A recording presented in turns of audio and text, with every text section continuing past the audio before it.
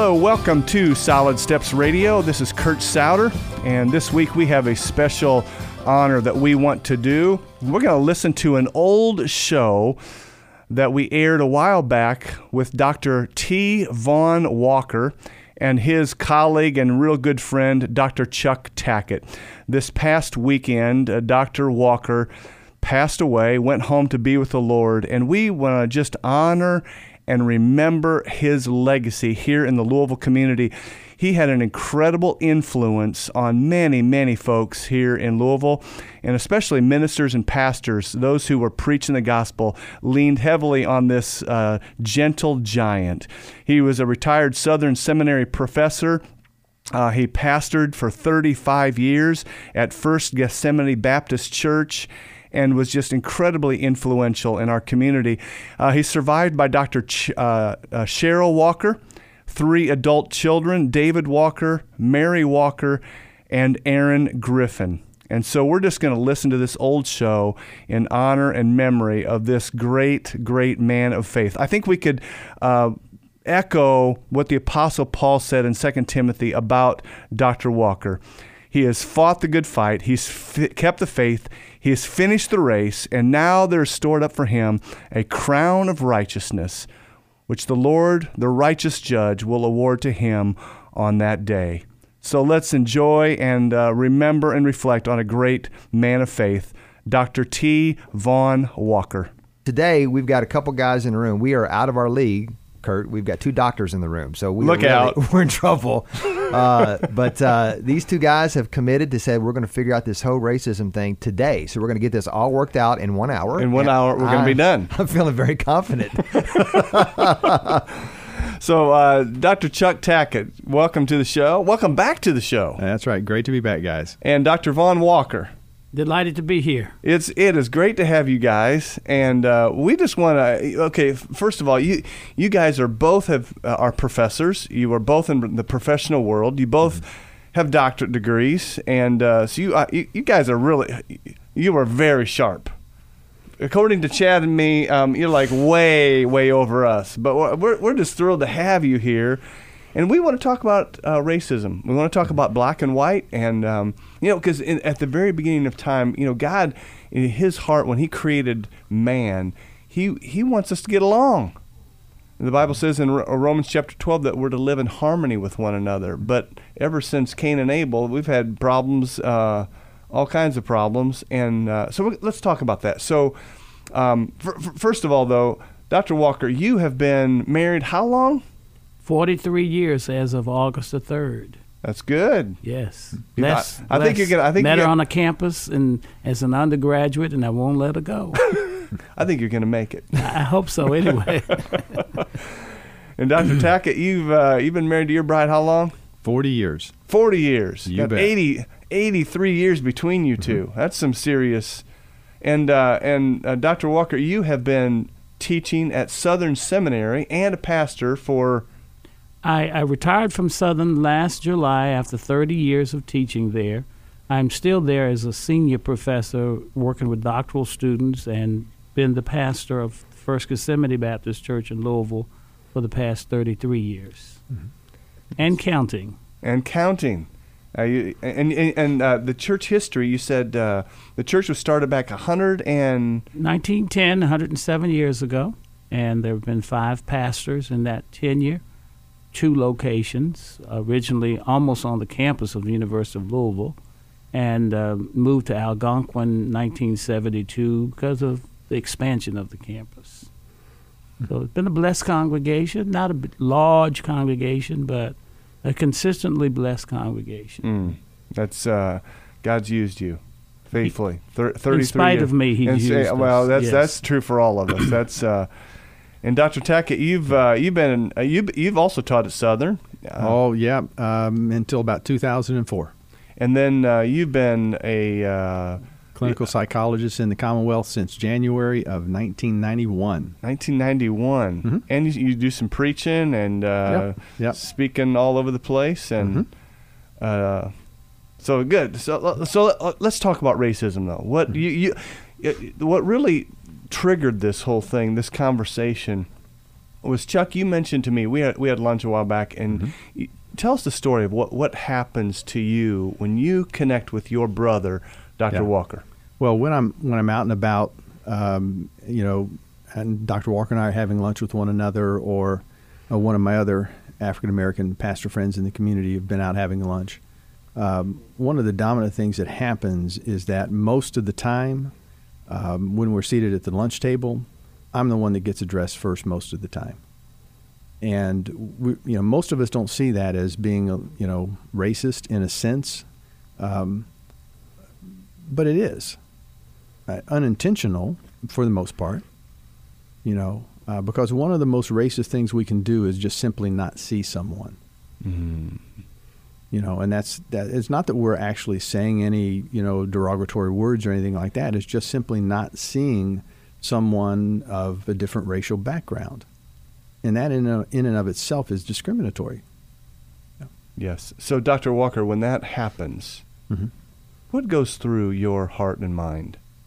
Actually, I was not sensitive to that until he said that. I just think because he's gray, they think he's the old guy. They just go to the old guy first,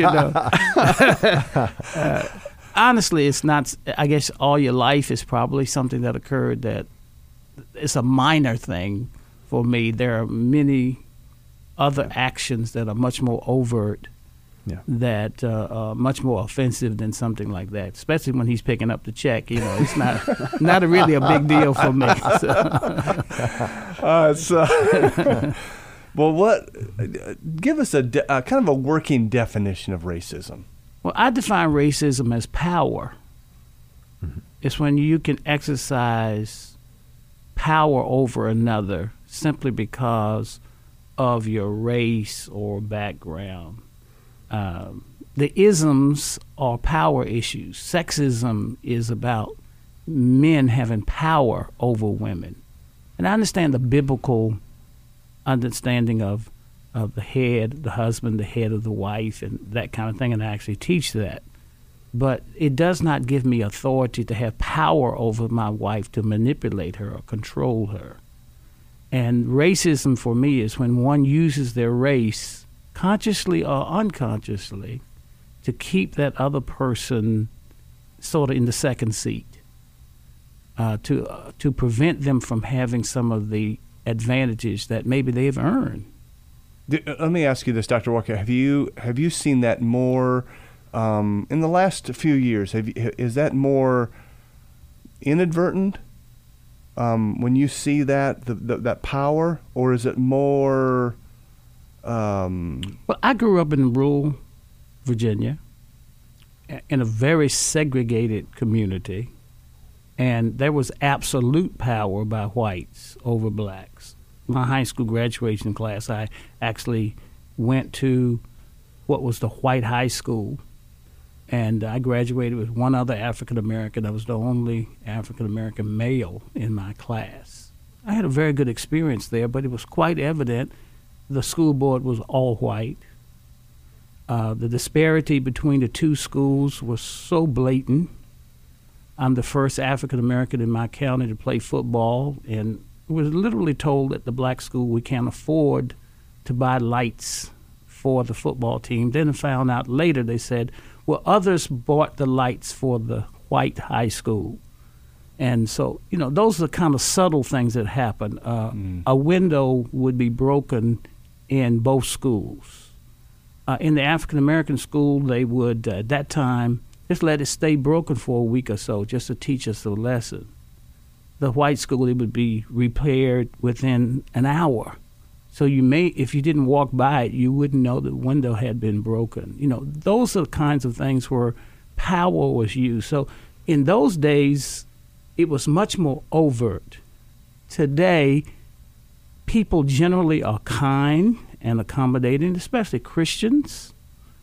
But it's the subtle, unseen kinds of aspects of racism that we experience today, when a position is available and you're not even considered, you're not even in the mind of the person who's a decision maker, and it's all about race. It's nothing about anything else about race. African American may have equal education, excellent grades, good work performance, but they're not going to be considered. I mean, I hear all this about blacks have these positions and they didn't earn them, and trying to fill a quota. Well, for everyone that has a quota, there were 50 who were not even considered. Seriously. Many of my friends have been one of the 3 or 4 for a position, but they literally knew they were not going to get the position before they even interviewed. They just went through the motions of it to learn how to interview more effectively, that kind of thing. That's the subtle way that it's being still done at every level. So, Dr. Walker, as you over the last couple decades, have you seen improvement in that or no? No question there's been improvement of race relations. I'm sitting here with you guys. I'm sitting here with 3 white guys. I mean, I don't mean to put that down, right. But there was a day that would have been impossible. Mm-hmm. I probably could have only come in this building if I were the custodian. And so the day has changed, and things are better. There is no question things are better. And there are persons of all races and genders who are, leaders in our society, and they influence things. I mean, you can go downtown and you might get an African-American judge, which totally changes the dynamics of that whole justice system. Again, it's about power.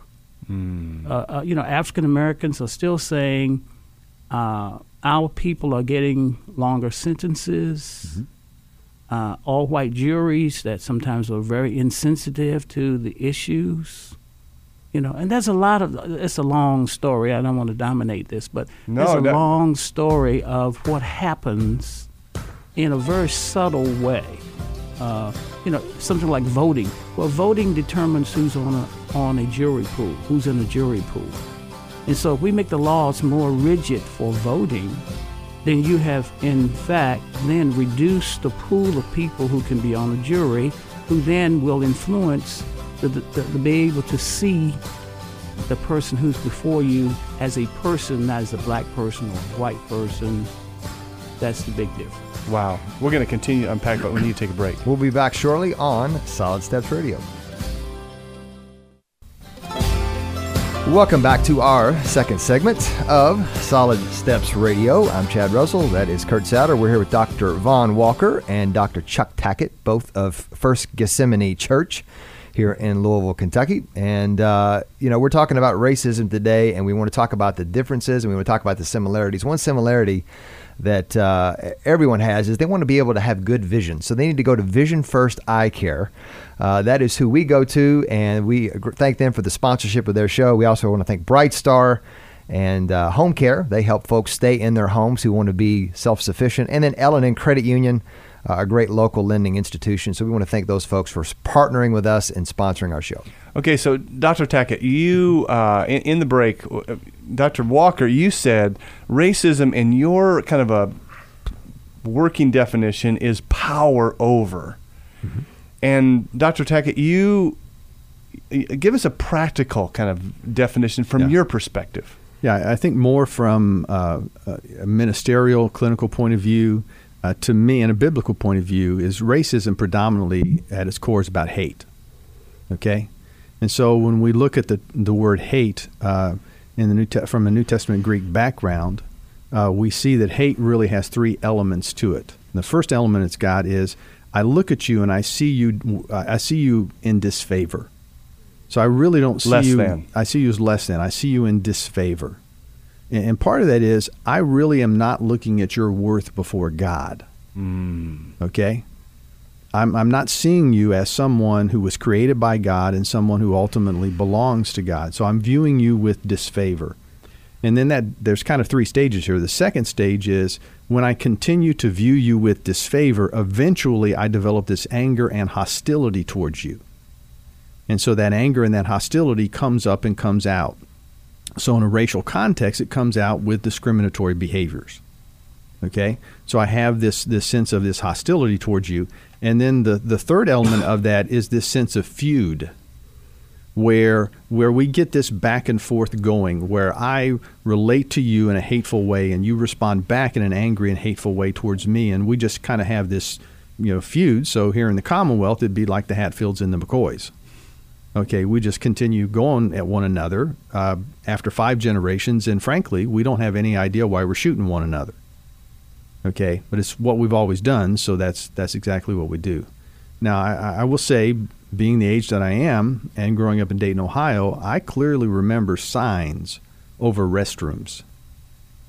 And I remember being downtown with my mom on one occasion in Dayton, Ohio, getting ready to go into, at that time, Reich's department store. And I saw a sign for a restroom, need to go to the restroom. And so I started to walk toward the restroom, and my mom grabs me and pulls me back. And she says, "Chuck, you can't go in that restroom." And I said, "Well, Mom, why not?" And she said, "Well, look at the sign." And, "Yeah, Mom, restroom. That's men's restroom. That's where I want to go." And she said, "Well, that's not for our kind." And I gave her the most dumbfounded look that I think I ever gave my mom. It's a restroom. It's a man's restroom. I don't understand why I can't go in it. Well, it wasn't for my race. Okay? And so I grew up seeing those signs and was aware of that. But I also grew up in a multiracial community. I grew up right next to Wright-Patterson Air Force Base in Dayton, Ohio. So all of my life I had African-American friends. I had Hispanic friends. I had friends from various countries in Southeast Asia.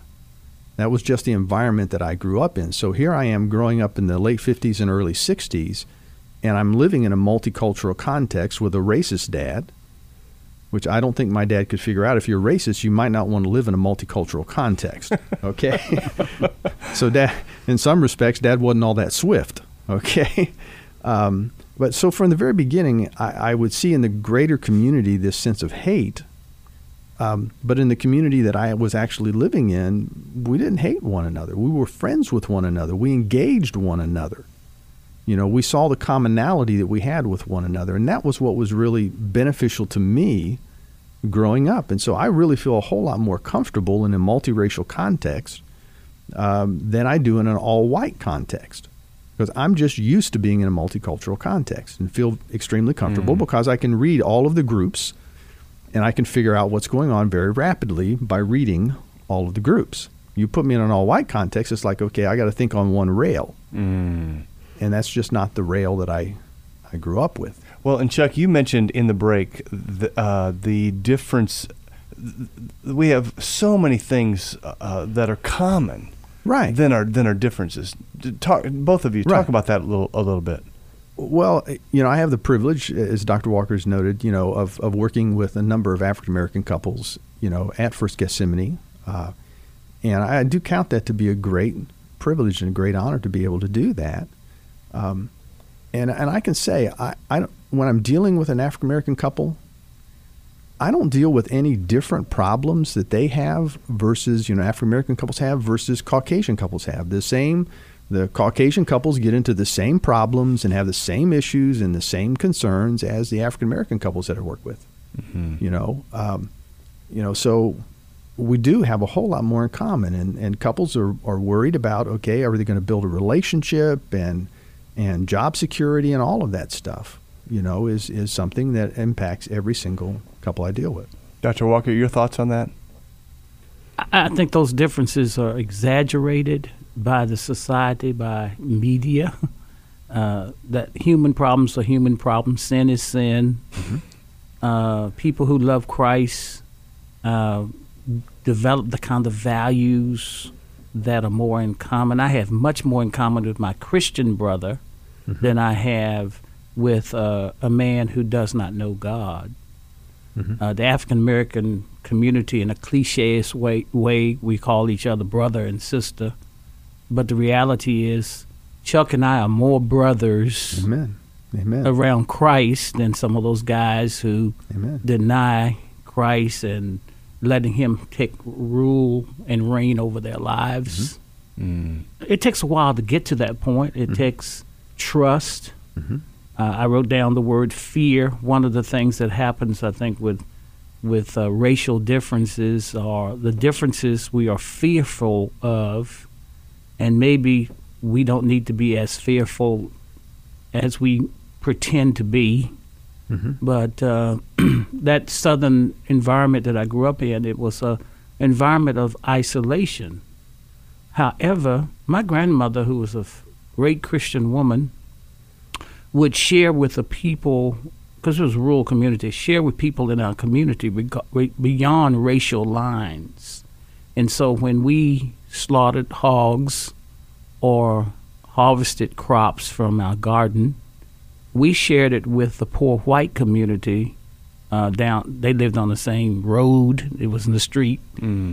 So my granny would quickly say, Vaughn, take this down to this particular DeBeatley family, take it down to them, because she realized they didn't have nearly as much as we had. We were in country middle class blacks because we owned property and that kind of thing, and they were renters and very poor. They thought to themselves better than us just because they were white, but they would humbly accept when we brought food to them. Wow. How did you detect that?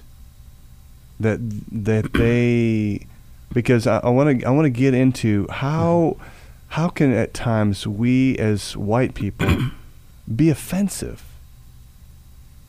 Just the way they carried themselves, the way they talked down to us, that kind of thing. But because we were Christians and my grandmother just so committed to who she was as a Christian, she and her husband, who was not my grandfather, they founded our church. And then he died. She married his first cousin, who was my grandfather. So all of us were walkers. So she was sensitive to that. Poor whites really had a hard time accepting the fact they were poor, and maybe even much more poor than African Americans, some in that community. That was a hard thing for them to accept because their whole orientation is they were better. And my grandmother didn't have us do that to make them feel ashamed. It was just who she was in Christ. She was genuinely looking at a family down the road who needed some encouragement and needed some help and hope. Right. They were embarrassed to accept it and understand a lot of African Americans today who may not have as much as others are often very embarrassed to have to be on welfare and that kind of thing. It's totally different than what the media portrays, that here are all these people who don't want to work and all of that. Just have a vacancy for a position and you'll have 300, 500 people show up for one vacancy, because most people that I know really want to work. Most men I know really want to provide for their families. And the laws of this nation, separated families. If the man was in the home, that was you couldn't get money for, lunch programs and that kind of thing. So the men had to leave the home. We have destroyed the black man. Since this is a show about men, we have really destroyed the psychic of black men in caring for their families. But I think about the guys who come to church. They are hard-working guys. Amen. We have to stop them from working 3 and 4 jobs and say, you got to give the Lord some time. Because, on Sunday they're exhausted. They've worked. We're gonna continue to talk about that, and I want to. I still want to continue to have our listeners and ourselves learn really how we can be offensive, but we need to take a break right now. And we're going to talk about also here locally in our own backyard. What do we do as Christians, whether you're black or white, what do we do to mend and do a practical day-to-day? What do we do on our end to contribute to healing? So we're going to take a break. We'll be back shortly on Solid Steps Radio.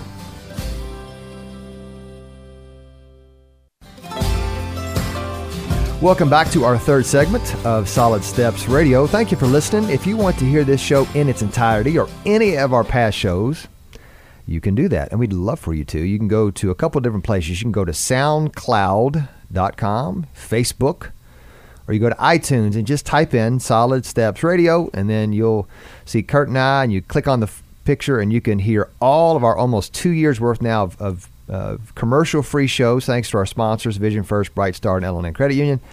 And we're talking today with Dr. Vaughn Walker and Dr. Chuck Tackett, both of First Gethsemane Church, about racism and how we live together. How can we all just get along?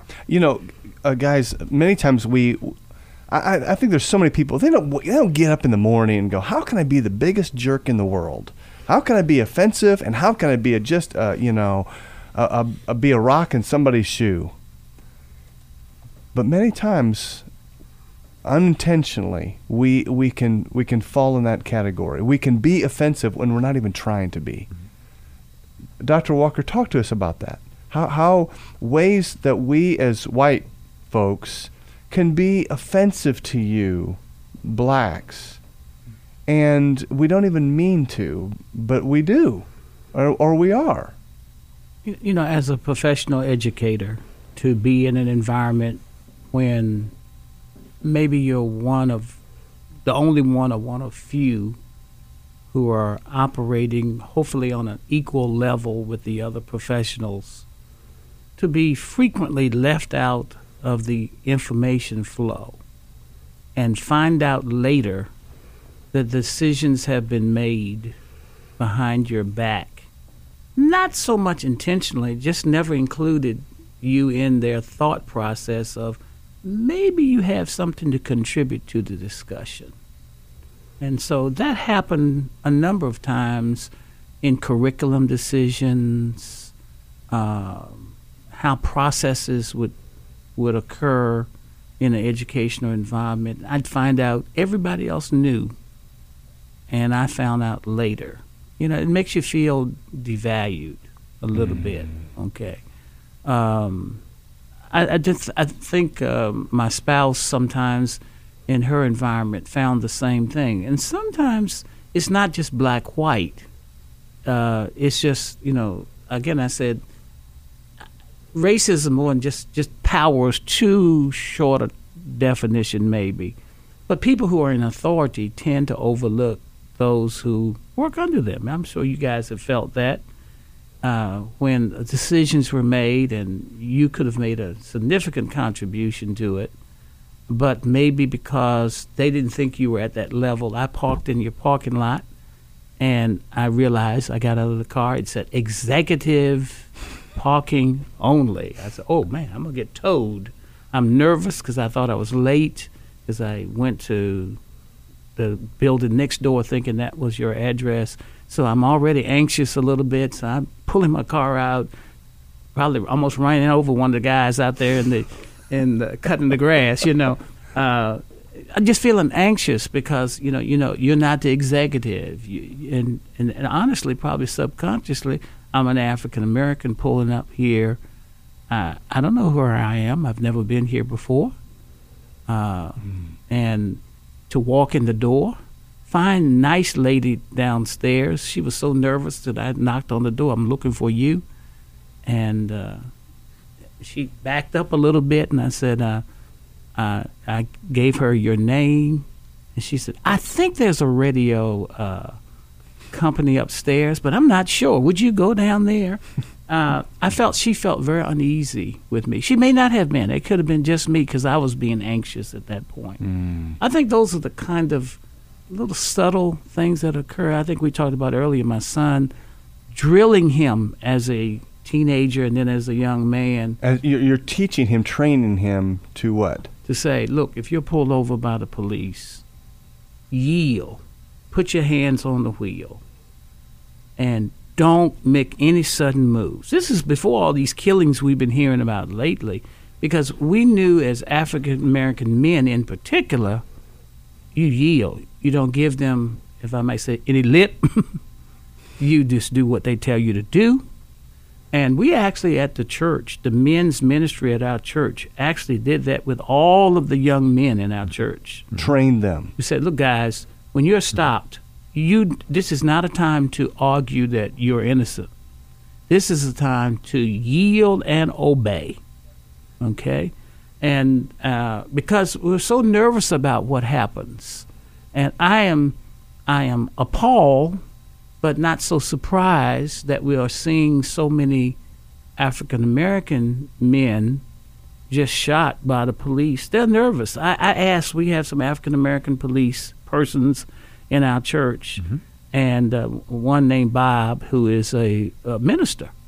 Now, he's a minister. He's a retired police person here. And he said, you understand, when we pulled our gun, when you pull the gun, you shoot. And we shoot to kill. Because I asked him, why do you always have to kill? I said, why don't you just shoot him in the leg or something like that? He said, our training is because our lives are on the line. If you feel the situation is so risky, that so serious enough that you need to pull your gun, you're pulling, and you're not giving them a chance to negotiate. You're pulling to shoot and kill. And it was kind of hard for me to understand that, but that's the protocol for their training. So, this whole thing, an African-American guy who maybe had dreadlocks and just looks a little different, maybe just a regular little teenage kid, I can understand these police persons are really nervous when they pull up to a situation like that. It was surprising, I think, just last night or yesterday, we had a white woman from Australia, I think, that was shot by a man of color, not an American, but he's a man of color. He may be an American citizen now. And they are charging him potentially now with murder because he was one of two in the car. I think it was in Minnesota. And the window was down, and he was not the driver. Somehow he shot this woman who had called for the police to come and help because she thought someone was being abused. And so it'll be interesting to see how that, it's tragic, but interesting to see how that will work out. But right now they're talking about charging him. Well, for African American, all these people are being exonerated, and we're saying, you got the video. What's going on here? Okay? We can't understand that, what's going on here.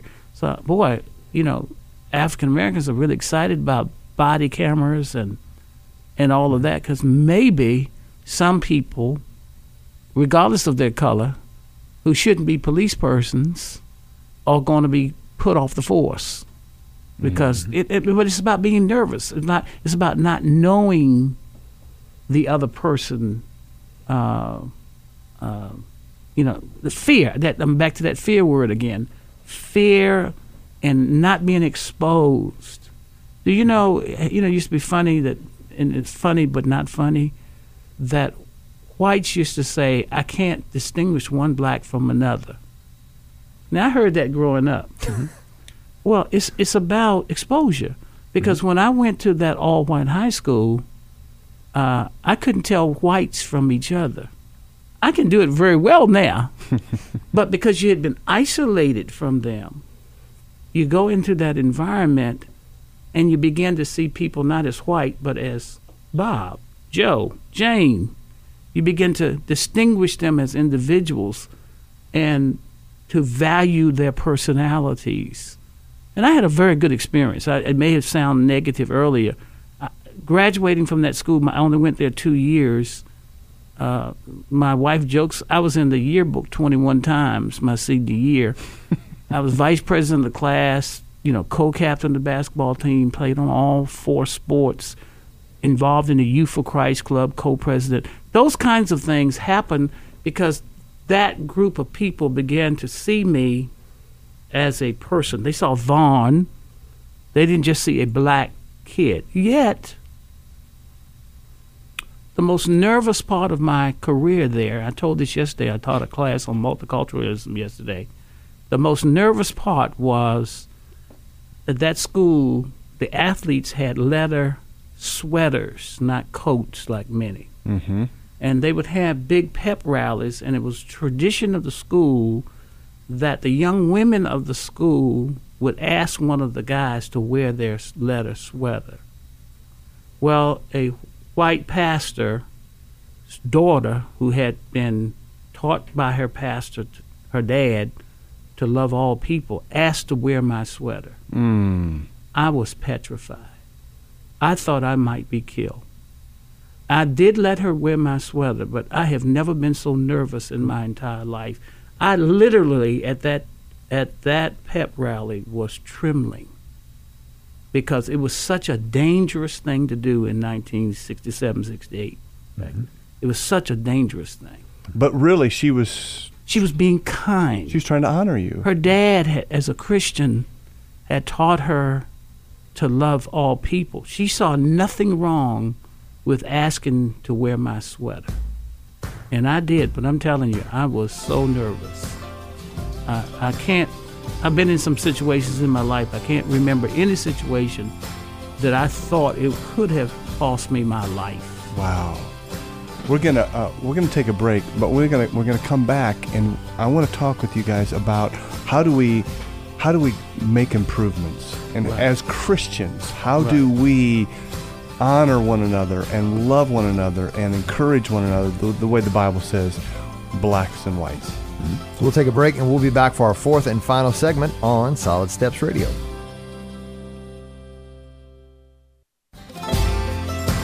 Welcome back to our fourth and final segment, unfortunately. But I'll tell you what, we like these guys so much, and they have so much wisdom and knowledge. We want to stay on around for another bonus segment. So we're going to have a fourth segment you're going to hear on the radio. But if you're catching this, we're going to talk a little bit more about race and how we can bridge that gap. But in the fourth and final segment, we're going to talk about that. We're also going to have a bonus segment after this. And if you want to hear that bonus segment, you're going to have to go to our Facebook, SoundCloud, iTunes, or you can go to furtherstoneministries.org and click on the mic, and you'll be able to hear all the bonus segment that we're going to have with Dr. Walker and Tackett. Dr. Walker, so you there has been improvement in the area of race. Absolutely. How do we continue to improve? How do we continue to make progress? Because we're not going to be perfect on this world. This is a sin-stained world and tainted with the nature of Adam. But we have hope in Christ. The second Adam has come, and because of that, he transforms us. But talk about that with us, please. Of course, the Bible says love covers a multitude of sins. And so we have to intentionally decide. It's a decision that ought to elevate itself to a commitment to love. Okay. I can choose, but then I have to stay committed to that. And so we have to love each other. Indeed, we have come a mighty long way. Some people have not come. In life, not everybody is going to get saved. So not everybody is going to make that decision to intentionally say, I'm going to love you as my brother.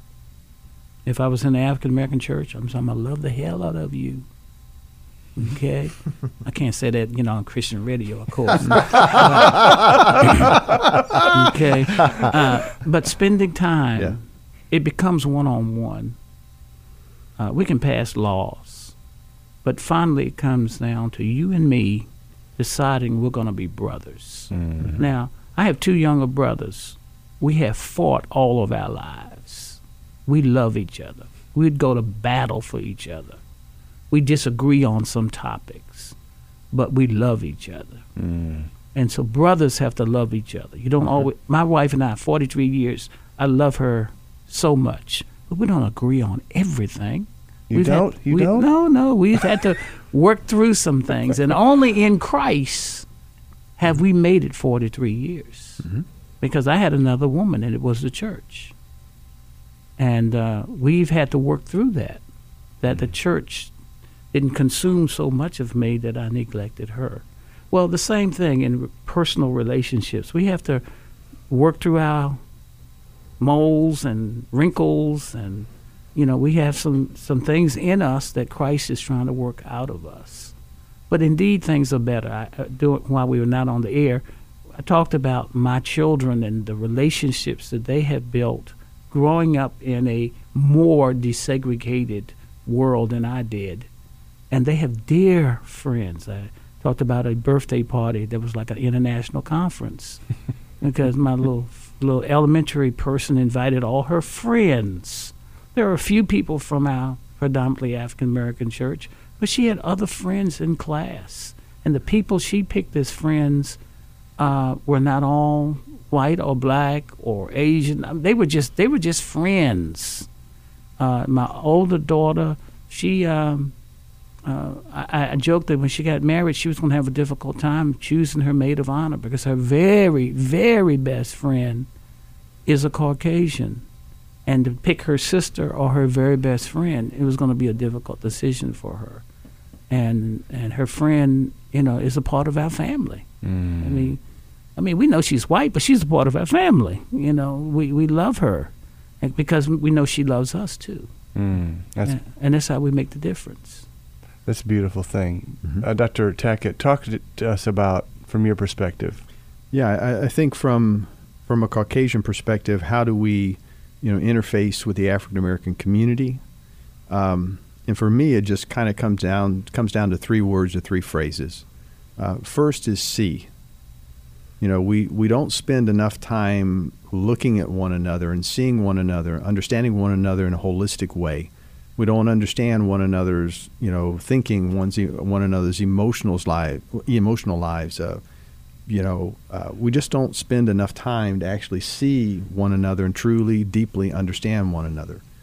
So then the other part of it is just really say, I see you, and then I'm going to work. Second part is really understand you and all the perspectives that make up your life. Okay. So one of my promises to the individuals at First Gethsemane is, I will never understand what it means to be African American. Because I'm Caucasian, it's not possible for me to understand what it means to be African American in our culture. And so I'll never understand that. Here's my promise, though. I'm going to work to understand it as best as I can. Mm. That's going to be a goal. I'm going to work to understand it as best as I can. And I'm going to ask you, if I'm off base on something, tell me. And much of the time, when I speak on issues of racial relationships and reconciliation issues at First Gethsemane and groups and stuff, I'll say, if I'm off, correct me. Because I might be off on some things. Just offer me a correction, and I'll listen to that. And then for me, the third thing is act respectfully. I mean, really spend time with one another and learn as best as you can to act respectfully towards one another. Learn to value one another. Learn to listen to one another. Just in essence, practice at being respectful to one another. And so I've got to hear you. I've got to understand you. And I'm really not going to say anything till I really get you, till I really understand you, and I'm going to treat you with dignity and respect. So when I'm at First Gethsemane or out about in the community and I'm connecting with African American individuals, no matter the age of the individual, if it's a young man or young boy, I'll say sir. No matter if it's a female, I will just say yes, ma'am. Because I'm trying to think of ways, what can I do to impart dignity? What can I do as a Caucasian to impart value? Honor. Right. What can I do to be respectful? What can I do to demonstrate honor? What can I do to engage you, to let you know that I see you, I'm seeking to understand you, I'm seeking to engage you, and that I respect you, because I'm trying to see you from God's point of view, and I hope along the way you'll see me from God's point of view. And God sees you as being valuable. And simply because God sees you as being valuable, I've got to value you. I don't have a choice in that. I have to value you. And so we have to take the time and our energy and invest that in one another. So years ago, when Dr. Walker asked me to, in a very part-time way, be on staff at First Gethsemane, my first response was, yeah. Doc, just tell me when to be there. I'll be there, I think we had lunch on a Tuesday, and I was on staff on Sunday morning. Okay, so it was a little fast, but I went home and talked to Kim about it, and she was perfectly fine with it, which I wasn't surprised by that at all. But it's just learning that we have to spend time with one another, and in that time we've got to be respectful towards one another, and really listen and see. What you're really talking about, we're not going to change the whole country. You're talking about one individual at a time, one family, right. One couple at a time. Right. We can't make a difference in the whole country, but we can make a difference. And Chad, it was we were talking about yesterday. A preacher said, "Do for one what you would do for all." What you would do for all. Mm-hmm. Right. And if we do that as Christians, do for one what you would do for all, mm-hmm. you make a difference. Well, just mathematically, there are more Caucasians than African Americans. And so in the church, if we did that, if we took that principle and we applied that, racism would be greatly depleted in our community. Mm. And the power of Christ to change the individual would be overwhelmingly seen. And so lost people out there would just basically say God can change people, that God is in the people changing business. And that's what we're all about. Amen. Oh. Guys, it's been a blast to have you in here. Thank you for sharing your heart. Thanks for sharing your wisdom. And I'm going to ask both of you just a short sentence prayer. Just pray for us guys, the listeners, that we would be men who would bridge the gap, that we would do what we need to do as Christ followers to love our neighbors as ourselves. Would you guys pray, please? Yeah. Okay. Lord, thank you so much for the privilege to meet this day and talk with one another. We pray, Lord, that you'll take the words we've shared and use them to bring you honor and glory, and use them to bring us closer together, Lord. It's in your name I pray. And Father, we know that you hate sin at every level. So let it begin first, Lord, in each of us. Amen. That we will approach others with a pure heart, a heart that has been consecrated and changed by you. I pray, God, for men in our congregations, because if not Christians, who? That we might, Lord, be the change agents. As you have changed us, Lord, let us be instruments of change for this world. We rebuke the spirit of racism, sexism, any of those isms that hold people in bondage. In Jesus' name we pray. Amen. Dr. Walker, Dr. Tackett, thank you. Greatly appreciate you coming in. And stick around. We're going to, if you're just hearing this radio segment, we're going to finish up on the air, but we're going to have a bonus segment. Again, you can go to Facebook, SoundCloud, iTunes, or you can go to furtherstillministries.org, and you're going to hear a bonus segment. We're going to talk about what do we do more practical in certain areas of Louisville and areas where there is violence. What do we do people who live on one end of town can help brothers and sisters on the other end of town? And we're going to talk about that in the podcast. And we're going to get all, Dr. Walker, Dr. Tackett said they're going to figure all that out for us in the podcast. So stay tuned to that. Hey, thank you for listening to Solid Steps Radio.